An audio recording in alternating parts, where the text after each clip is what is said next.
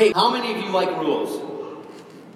Look at the hands just shoot up here. Oh, I love rules. Bring on more rules. Most of us want rules, but oftentimes we don't really want to follow them ourselves. We like to modify rules. In fact, I think our culture is really good about that.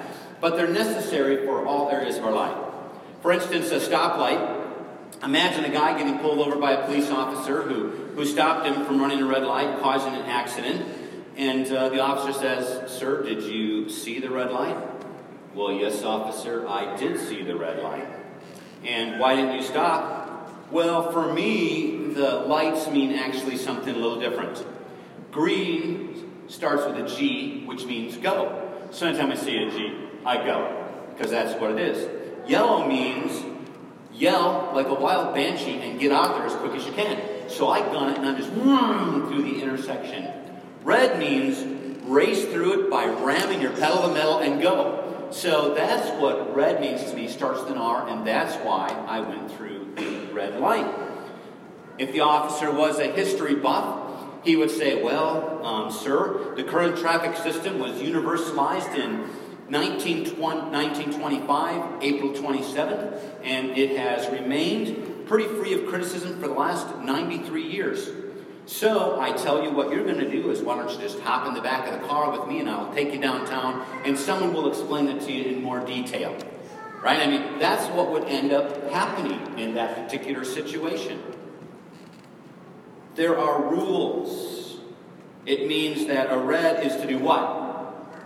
Stop, right? We all live within this set of defined rules, and what's great about that is it's there to keep you safe, to give you the freedom to drive all over this wonderful country and around the world in different places. There are different signs that you will see, and so we have that so that all of us can participate in the freedom of knowing where and when to drive in a certain way. Our God has given us some defined parameters so we might experience the freedom to this deeply satisfying life with Him.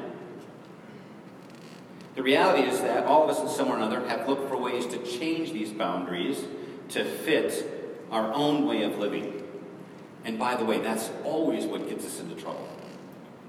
Today we come to the final chapter of our series, Developing an Emotionally Healthy Spirituality. We want to enter into this in a way that says, okay, now that we've been through this, John, what's this kind of final stage we need to take? We've talked about recognizing the problem of an emotionally unhealthy spirituality. We said you need to know yourself, that you can know God, so we spent some time really fleshing that out. What does it mean to really know who you are? We said you have to go back in order to go forward. Most of us have things in our past that have shaped us, and we needed to kind of go back to work through some of that in order to move ahead. We know that all of us deal with grief and loss, and so how does that enlarge our soul? How does that actually give us the opportunity to have greater compassion and peace and enter into something that maybe we didn't know? All of us will come to a wall in our life where we don't know if we can get by it, various walls at different times, and how do we journey through that wall? We talked about the importance of rest and renewal and how that energizes us. And then what does it mean to really grow into emotional and spiritual, adulthood, the maturing process. Last week we talked about what does that look like. So today we're gonna spend a little time on this eighth pathway, which provides an opportunity to apply all of those things that we have learned. And it's basically developing a rule of life that helps you thrive. Right? I love that word, thrive. Not to hold you back, but to thrive so you can be fully who you were designed to be. Getting clear about what energizes and drives your life is absolutely imperative if you're going to live the kind of life that you feel a greater sense of peace and joy and all those things that God wants us to understand about compassion and love. And so the difficulty is if we don't do that, then we're just like a bunch of drivers who have no idea on the roads what the signs mean, what that's supposed to be, and you're just driving willy-nilly anywhere, which would be a horrific way to live. Instead, we are not a bunch of lemmings who are just following one another over the edge of a cliff. We say we have a purpose. We know what we're about. One of the first things we do is get clear about our mission, why we're here in this place at this time. Jesus clarifies this focus a number of times in his earthly ministry. We talked a little bit about this from one setting, but I want to look at another one. So if you got your Bibles, open them up to Mark chapter 12 and verses 28 to 34. Otherwise, in your bulletin, I've also have it listed there. And you'll recognize this passage from last week. It says this: one of the teachers of the religious law was standing there listening to the debate. They were debating a number of things about what does it mean to be spiritual, and he realized that Jesus had answered well about all these questions about what life looks like. So he asked, hey, of all the commandments, which is the most important? Jesus replied, the most important commandment is this: listen, O Israel. The Lord our God is the one and only Lord. And you must love the Lord your God with all of your heart, all your soul, all your mind, all your strength. The second is equally important. Interesting, isn't it? Equally important. Love your neighbor as yourself. No other commandment is greater than these. The teacher of the religious law, one who knew it very well from probably childhood, said, teacher, you have spoken the truth by saying there is only one God and no other. And I know it is important to love him with all my heart and all my understanding and all my strength, and to love my neighbor as myself. This is more important than to offer all the burnt offerings and sacrifices required in the law. Realizing how much the man understood, Jesus said to him, you are not far from the kingdom of God. He caught something. He knew that there was something inherently powerful about having this universal focus, this most important, this thing that drove his life. Last week, we read about another occasion where Jesus asked a religious leader, what was the most important commandment? At that time, he kind of flipped around. He then went on to demonstrate that this was lived out through the story of the Good Samaritan by how you encounter people, how you walk alongside, what that looks like. Also showed what Jesus came all about. Hey, when is the last time you were asked? Someone came up to you and said, hey, can I ask you a question? What is the very top, most important priority, the highest commandment that guides your everyday life? Has anybody ever come up to you and asked that question? In any kind of form? Good, you've had people. There are times when people say, hey, what is it that really directs you? Like, what's the most important thing to you? What really is the top thing that you would say that everything that you encounter, everything about you is really kind of narrowed down to this central theme? If you haven't, then I want to ask the question, what is the very top priority, the most important thing for you that guides your everyday life? This word commandment is given like an order, a requirement. It's a rule, much like the rules that we have when we're driving. They're specific, saying this is the best way to live. And so it's the idea that it's a call to a specific life-changing action that makes all the difference here and now, and it continues on for all time. Jesus was basically reminding us, what is the most important rule of life that you live by? What is it? Are you so aware of it that it just pervades everything you do?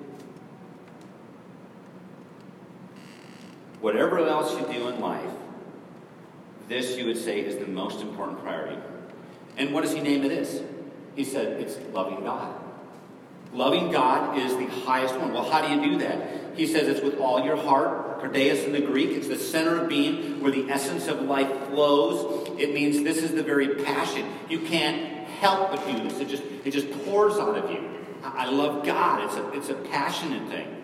You have to ask yourself, is that passion there? With all of your soul, sukis, the priority of your existence. It means that this just this is part of it in my life that kind of just pervades all the little things that I do. It's the priority, the reason for my living. It just kind of comes out in ways that I want to help it to come out.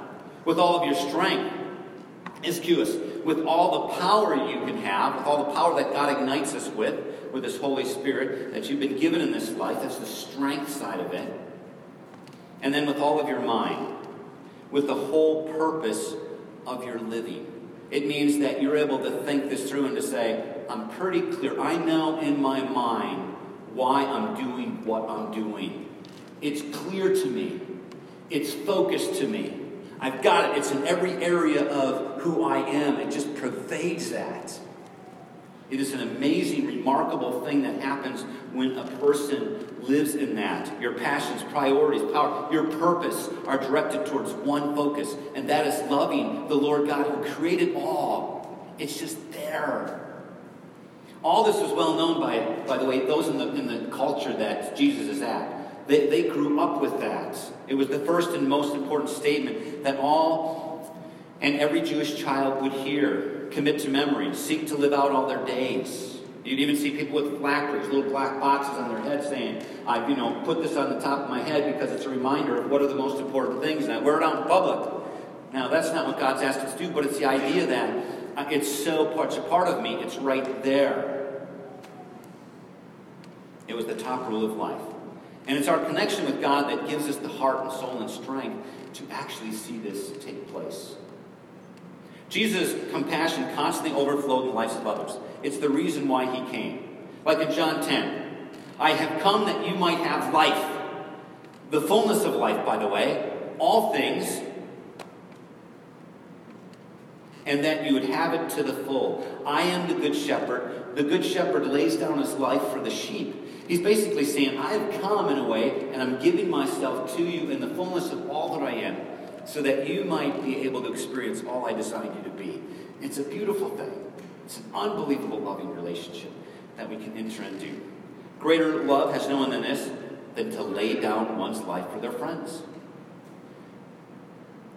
This is quintessentially the whole of the gospel. The whole of Jesus coming to us and saying, do you grasp that in such a way that it pervades all of your thinking?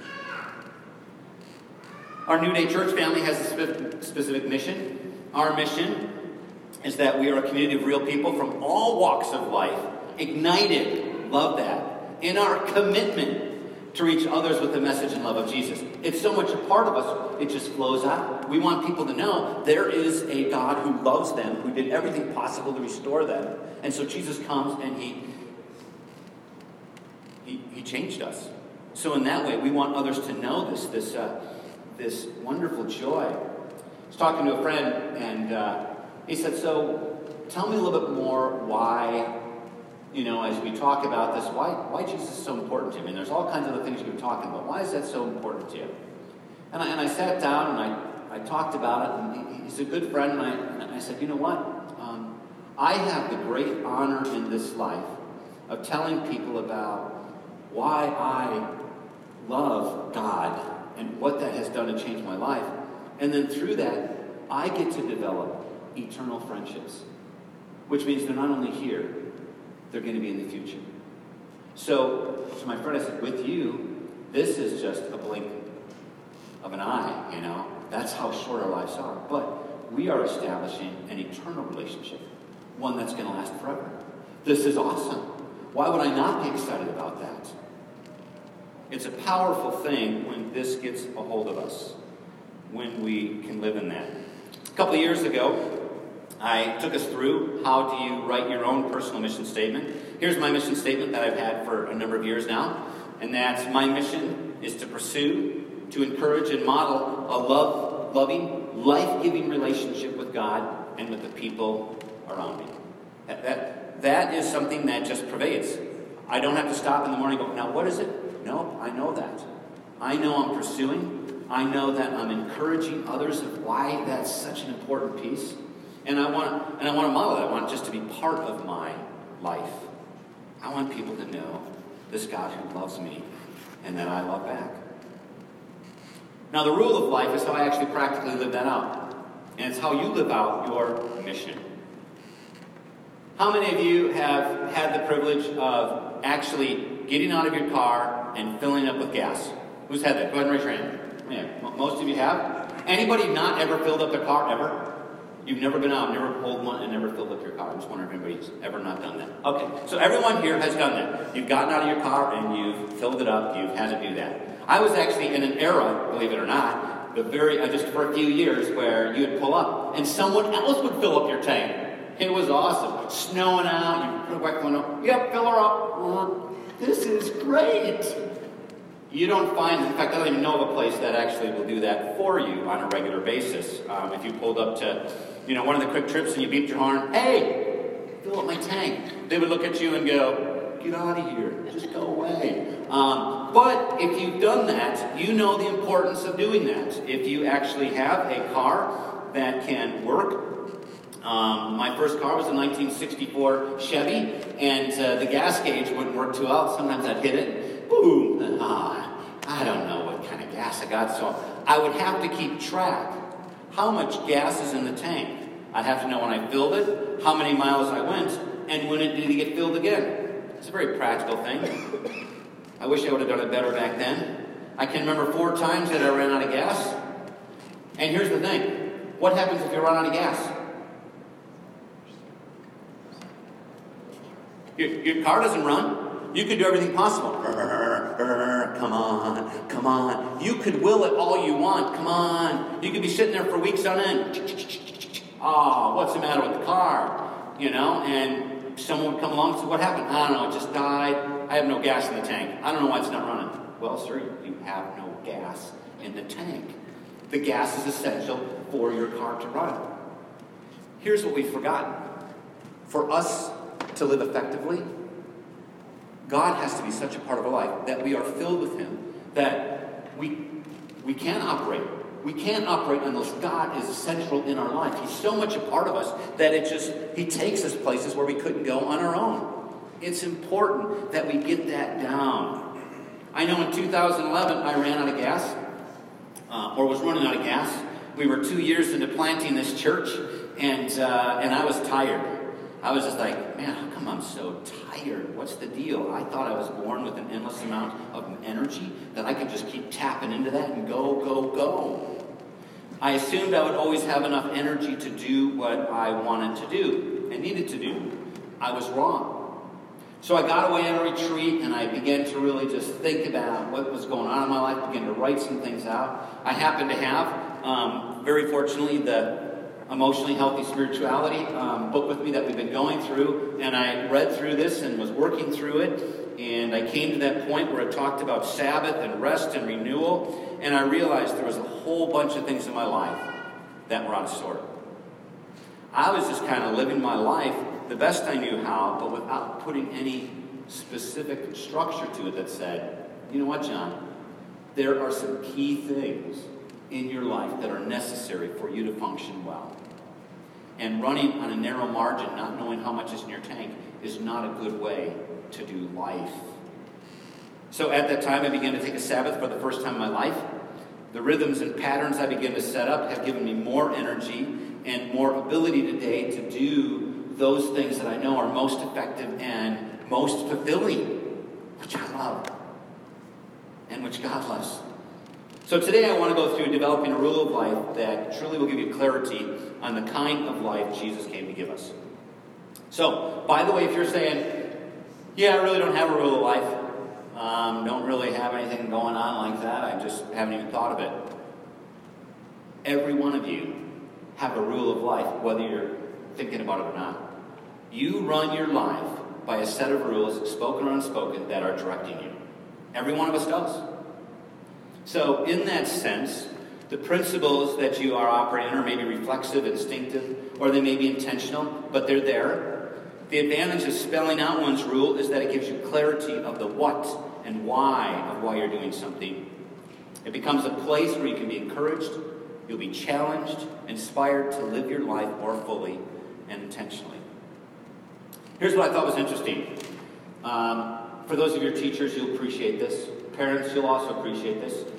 They discovered in 2003, they did this thing. They went around and this whole thing of really helping to establish schools to be more effective in working with kids because the classrooms are becoming disruptive and all kinds of things happening. So in 2003, they came down and said, what would happen if the teacher got really clear about what the rules of the classroom were?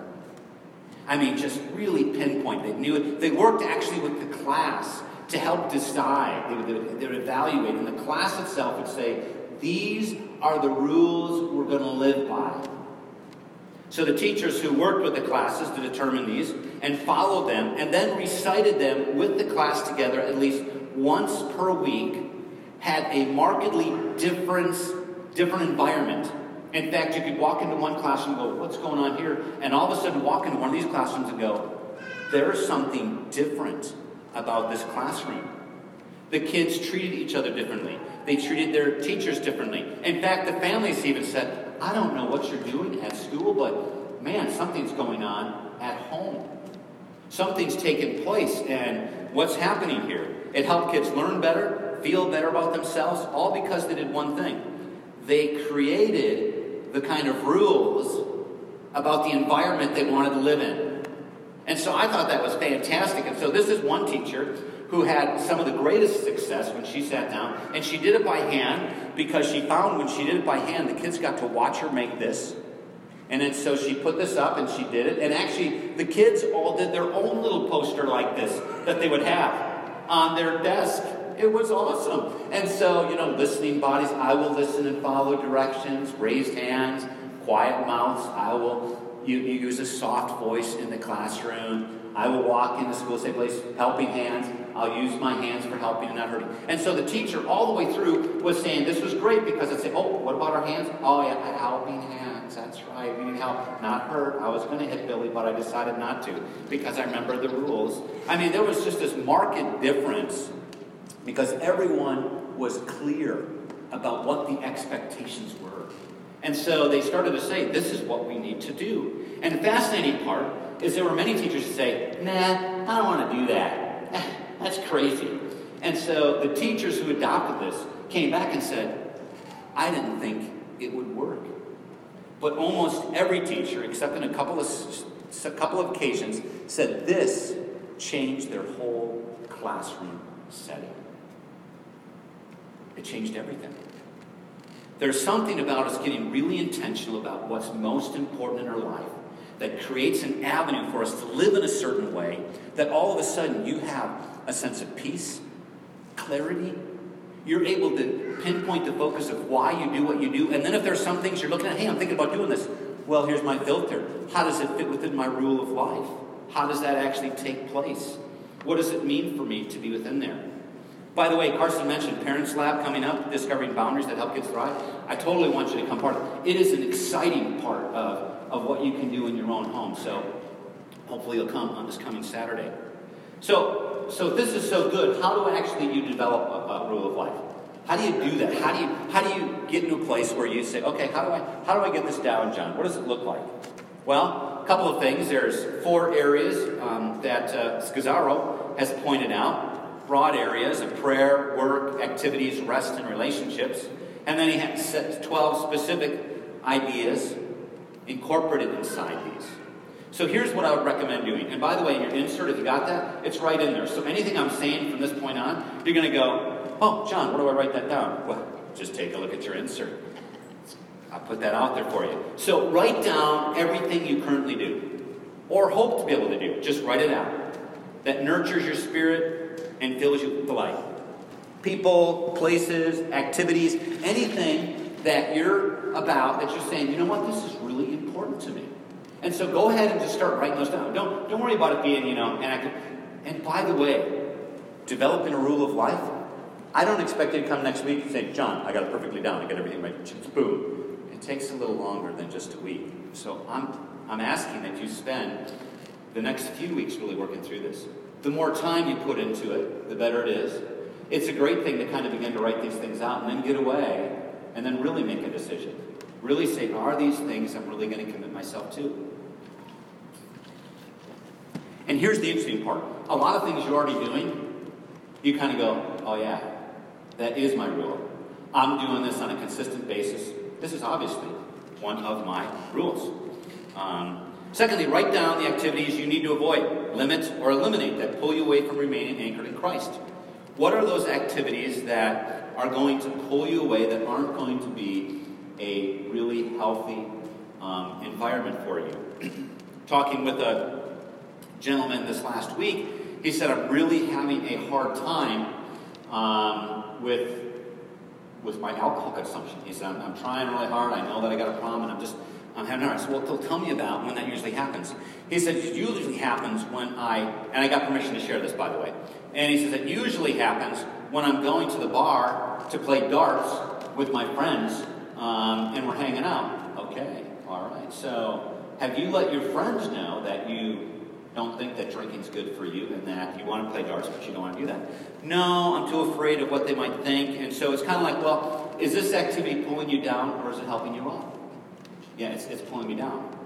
So what will you do to change that? This is the hard part. What are those things you're going to need to do that hinder you, that's going to make it difficult? Thirdly is what challenging have-tos in the season of life are impacting your rhythms. By the way, you might have a great thing and it's flowing along greatly, but all of a sudden something happens. Someone gets sick, there's a crisis, there's a tragedy, there's a big issue you've got to deal with. Well, now all of your energy gets focused into this. I understand that. It means that now that is going to be your priority for a while. Maybe it's a special needs child. Maybe it's caring for aging parents. Maybe it's a season at work. Maybe it's dealing with children. I got to tell you, I remember season of life with young children in your house. That's a lot of work. I mean, you are constantly focused. And so hopefully on your rule of life, it's probably a big one, spending time with kids. It takes a lot of energy and effort. And I'm amazed at parents who put that kind of energy in. It's worth the effort. And then what are the areas of your life you are sensing by God's Spirit and wise counsel that you need to focus more on? What are those things that I need to do? What are those things that I need to take a hold of? I told you that I'm doing a race in a couple weeks, and excited about being able to do that, but I've had to train for that. So I need to have a goal in front of me in order to actually exercise consistently. I don't know what it works for you, but that really helps me. So as I go out, I'm saying, okay, what's the next thing I'm going to do so that I can make sure I keep my body healthy? What are those areas of your life? Because I realized I was just kind of falling into a system of not doing much, and I need to change that. What about for you? What are those things in your life you're saying, I pinpointed some key areas that I want to change? So here are a couple things. You got prayer. What are the spiritual disciplines that anchor your life? You got work and activity. What are those gifts, passions, burdens that God wants you to express for the blessing of others? Rest. What are the practices of self-care you need in the season of life to support you on this journey? You, as American citizens, are the worst at self-care, by the way. According to one of the national statistics, says, wow, we as Americans are getting worse at self-care than ever before. So this is an area to be really honest about. Relationships, what core relationships do you need in the season of life to support you on your journey? It may be lifelong friends that you nurture. It may be just a seasonal friend that during this time I need to journey with these people. Here's a couple examples of some people I thought I would show you who have written out the rule of life in ways that work for them. So here's Pete's, the one who wrote the book. I know you really can't see it, but he divided it into relationships, work, prayer, and rest. And so he has a number of things about being attentive to his wife, staying in good communication with his family, vacations, work. He had a number of things on there. Prayer was weekly Sabbath, rest, exercise, well-planned vacations, getting away, and then he was also doing some limitations. So this was his. He narrowed it down and says, for this time, this is 2012, this is what I need to do. Now in 2018, he's changed some of that. And so he said, I need to go through and modify, which is what you do with the rule of life. You sit down and say, where am I at right now? It's a document you always keep before you because it's a working part of your life. It gives you clarity. So this is one idea. This works for him. Here is Paul Clark's, who likes more of a spreadsheet kind of a thing. So those of you who are the organized ones, oh, I like that one. I know you can't see it very well, but he's got his daily, weekly, monthly, quarterly, seasonally, and annually. And then across the top, spiritual, relational, physical, financial, and missional. And then he goes on to say, here are the things that I'm going to do. He's actually got his roles to prioritize the most life-giving relationships I have, beginning with Jesus and proceeding to my family and grandchildren. So he's gotten clear where I'm going to put my energy. Here's another one, creative. This person likes, I'm the vine, you are the branches. So this is the document they worked up. And so they said, this helps me to know what I'm going to do monthly, often, daily, weekly, seasonally, annually. And says, I just pinpointed mine because for me to look at this, that's all I need. I need just short, little statements in which I live my life. Because if I look at something too big, it totally overwhelms me. So this person said, I need to narrow it down. Next person's more of an artist, kind of a person. And this person said, I need to have a well-ordered life.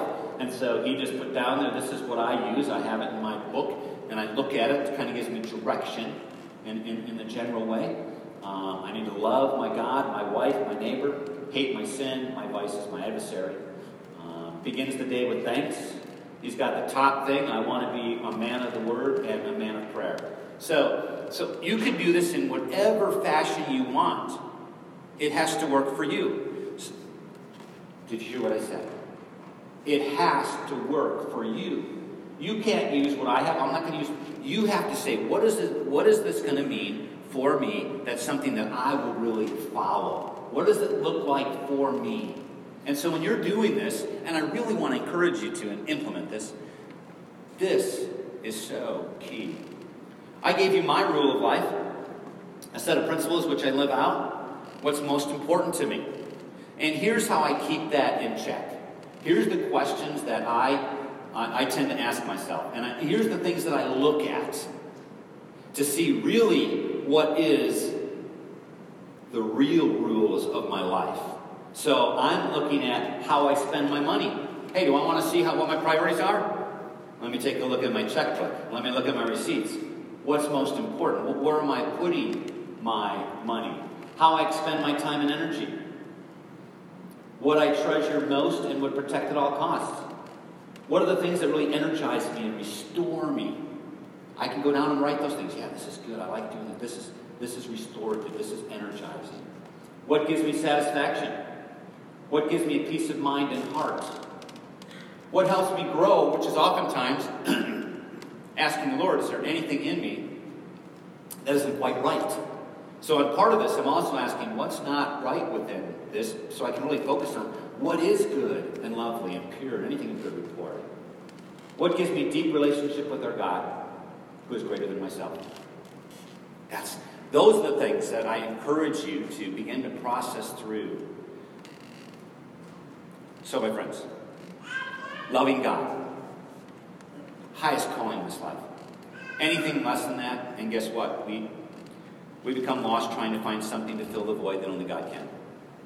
I think it's fascinating when I went back and looked at a book I read when I was in college by John White called The Cost of Commitment. And in there, he said something that really caught me. He said, the way of the cross is a magnificent obsession with the heavenly pearl, besides which everything else in life has no value. Following Christ, says John White, is not cheap. The cost is substantial. There will be suffering and loss, but the benefits, rewards, and joys that come with our commitment to Him are well worth the sacrifices that must be made to answer the call to Christ. Please consider the cost, then take up the cross and follow. Follow Jesus in the only life worth living. Richard Niebuhr, one of the America's leading public intellectuals and theologians in the 20th century, said, change is the essence of life. Be willing to surrender what you are for what you could become. Be willing to surrender what you are to what you become. That's what God's asking you today. He's saying, are you willing to enter into even a more in-depth relationship with me to see what I can do? Will you love me with everything? That's what he wants more than anything else. Richard Reinhold, Niebuhr, is also the one who wrote the Serenity Prayer, and I want to close this with that this morning, saying this together. This is part of his rule of life.